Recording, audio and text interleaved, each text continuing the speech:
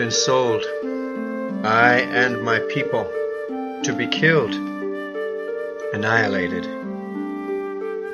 Welcome back to Hackberry House, podcast devoted to the Word of God and the persecuted Church of North Korea.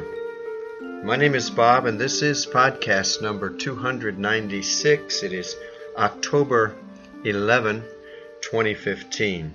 Today we're talking about some North Korean history, how it all began, how it continues, and reading from Hackberry House Volume 1, 2 Years with North Korea by yours truly. That's available to you, and I can tell you about that later. We started through the 700-page book of Bradley Martin. It was called Under the Loving Care of the Fatherly Leader. Now, we had actually started that earlier in the book, but let's continue on with that. It was a very important resource, actually, for the time. How does an evil so great as North Korea saga get started? One place to start is the childhood of Kim Il-sung. Kim Il-sung grew up surrounded by Christianity, even in his own home, but also under the oppression of the Japanese. He and his people had always longed to be free of foreign domination. So far, so good. We understand that. Coupled to his dream of Korean freedom was his military skill, though nothing like the mythology that he and his friends would write about himself. Still, the fact remains that he was somewhat successful in what they used to call guerrilla warfare. Most people have trouble saying no to success, right? Especially when it supports some deep inner longings.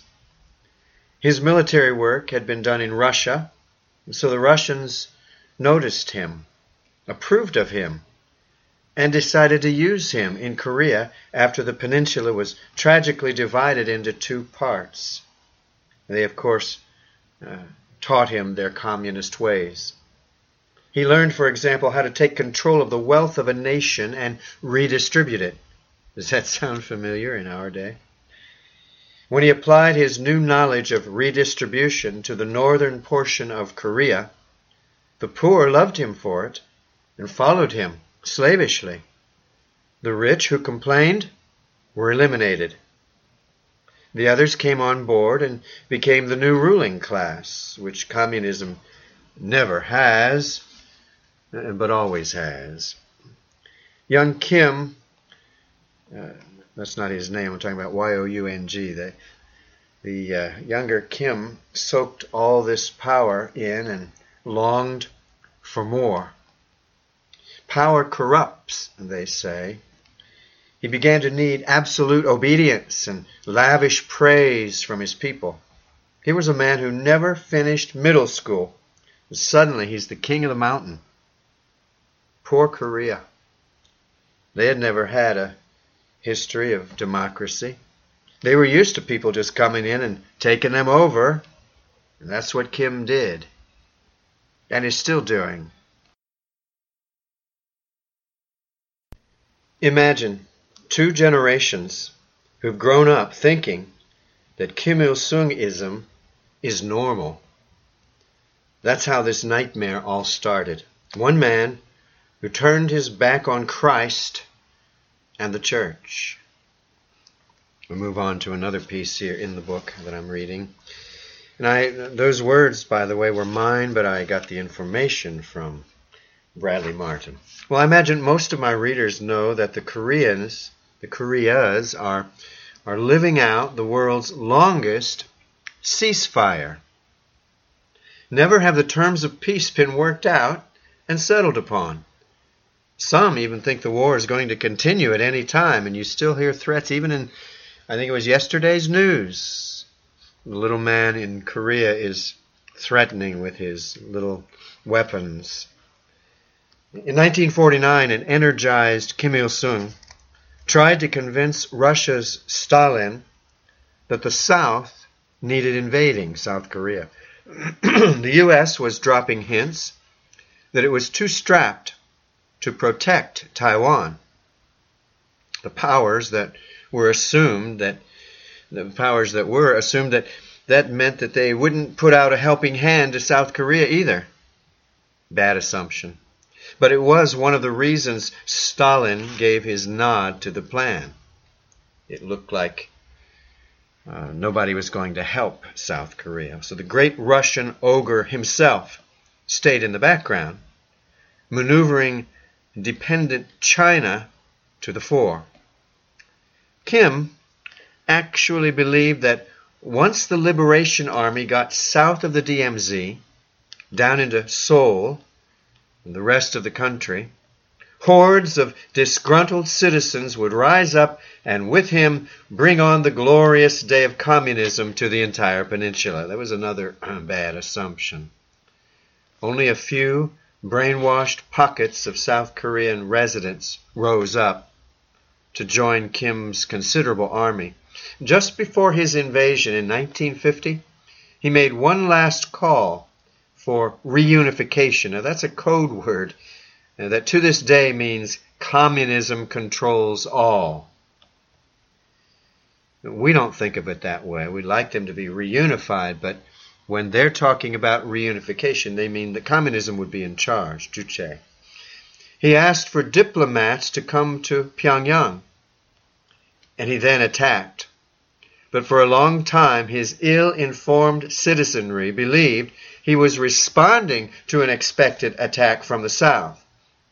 He made his people believe that they were being besieged and then called on their patriotism to defeat America and the wicked brothers down below. Before American forces joined to the not-so-wonderful army in the south could get their act fully together, northern troops had pushed their way through most of the country. One last stand at Pusan in the far south kept Kim from taking the entire country for communism. We can say this miracle had something to do with American air power, or we can give all glory to God who left a door of freedom open in the Koreas. I know my life would have been very different had Korea closed altogether. You see, I'm married to a former resident of Seoul. More on the Korean War another time. I invite you to join me in prayer for a people who have been in pain for most of their existence as a nation. Look at her history, dating back really to the days of Abraham. Then look at what Christ is doing in the last 50 years in South Korea. And the contrast is so obvious. Blessed is the nation whose God is the Lord. On to the next article. Americans who know of the Korean War, chiefly through the MASH series, have been sorely misinformed about Korea. Hawkeye and Company, and I don't know if you know what I'm talking about when I talk about Hawkeye, an old series that was on for so many years, but is only on in the reruns now and then. You'll find it less and less, but it was a very popular program. MASH has to do with a particular kind of medical unit that existed and still exists, but especially during the days of the Korean War, many of our people were medically helping Koreans, whether north or south, if they were injured, and during this awful, awful, hellish thing of the war. Well, Hawkeye and Company were programmed in the script to make Americans hate the war and the government that sponsored it. It's unfortunate. But unless you are an underprivileged citizen of North Korea, you know that America and South Korea did not start the Korean War. You know that if America had not stepped in when it did, and as powerfully as it did, the entire Korean peninsula would look like the huge slave camp up in the north. Surely we hate war, but we love the liberty that it can provide. Peacemongers consistently forget this. Douglas MacArthur. Today he's equally maligned and praised by the peoples of the earth. He brings his forces behind the North Korean lines that were invading the south. He brings them to Incheon. The north is then wedged in between armies. as there are already forces in the south. Eventually, he pushes the enemy back across the DMZ, that line that was supposed to divide North and South Korea, and still does, the DMZ, all the way to Pyongyang, even to the Chinese border. He had run the Koreans totally out of Korea, the North Koreans. We hear bits and pieces about what Kim Il-sung is up to during this time. His busts of Stalin, on whom he relies, do not prosper him. But he vows to fight to the end. There is to be no armistice. Let all the people die. We will not give up. Well, unfortunately, Stalin does give up. And to his chagrin, many North Koreans rise up to fight with the South when the reverse invasion takes place. North Koreans fighting with the South. Did you hear that? Yeah. China feels threatened, though, and pushes back into North Korea, supported by Kim and his tired army, who are ready to resort to guerrilla warfare if need be. So Seoul is retaken by the North. Well, MacArthur wants to use the bomb again, as in Hiroshima, Nagasaki in Japan. That would end the hostilities, bring peace immediately. Just drop the bomb on China. But Harry Truman fears that if we do that, Russia is going to enter, and that we would lose Japan or Europe. Too much blood has been shed. Let's make peace. When it's all over, North Korea is in worse ruins than Japan. And all of this carnage is attributable to the father of the present ruler, or actually the grandfather now, all three of whom desired reunification of the Korean peninsula at any price. They didn't care how many people were hurt over this. The South Korea has not been angelic in its governmental systems through the years. We know that. But seeing communism close up during these evil war years confirms for decades that, for sure, they will not follow Marx and Lenin south of the DMZ. Despite a few college-age, rabble-rousing types that are always there, and they always know more than their elders in Korea and throughout the world, that decision has held and is holding. But the threat of war continues, as I said, to this day. Something, surely, to pray about. Thanks again to Bradley Martin for the history from which I borrowed for this period. Next time we'll talk about North Korea martyrs. North Korea martyrs.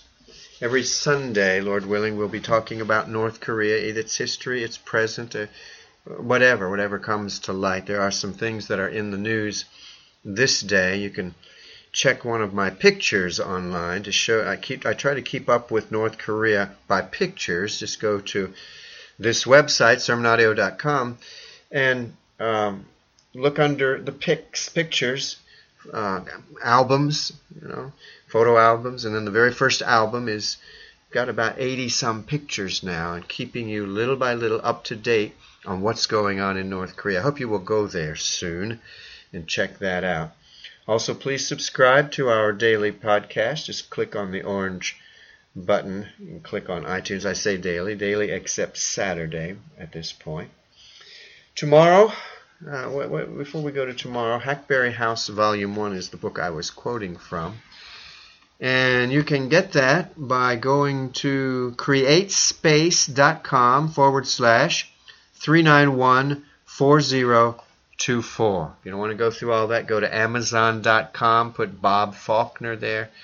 Bypass the little novels. That's not me. That's another Bob Faulkner.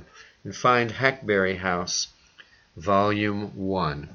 I think you'll be glad to have this at your bedside and just read a little bit about North Korea every night. There's well over 300 pieces in there. We're doing several at a time each week, but it won't get you through there very quickly, as quickly as you could by yourself.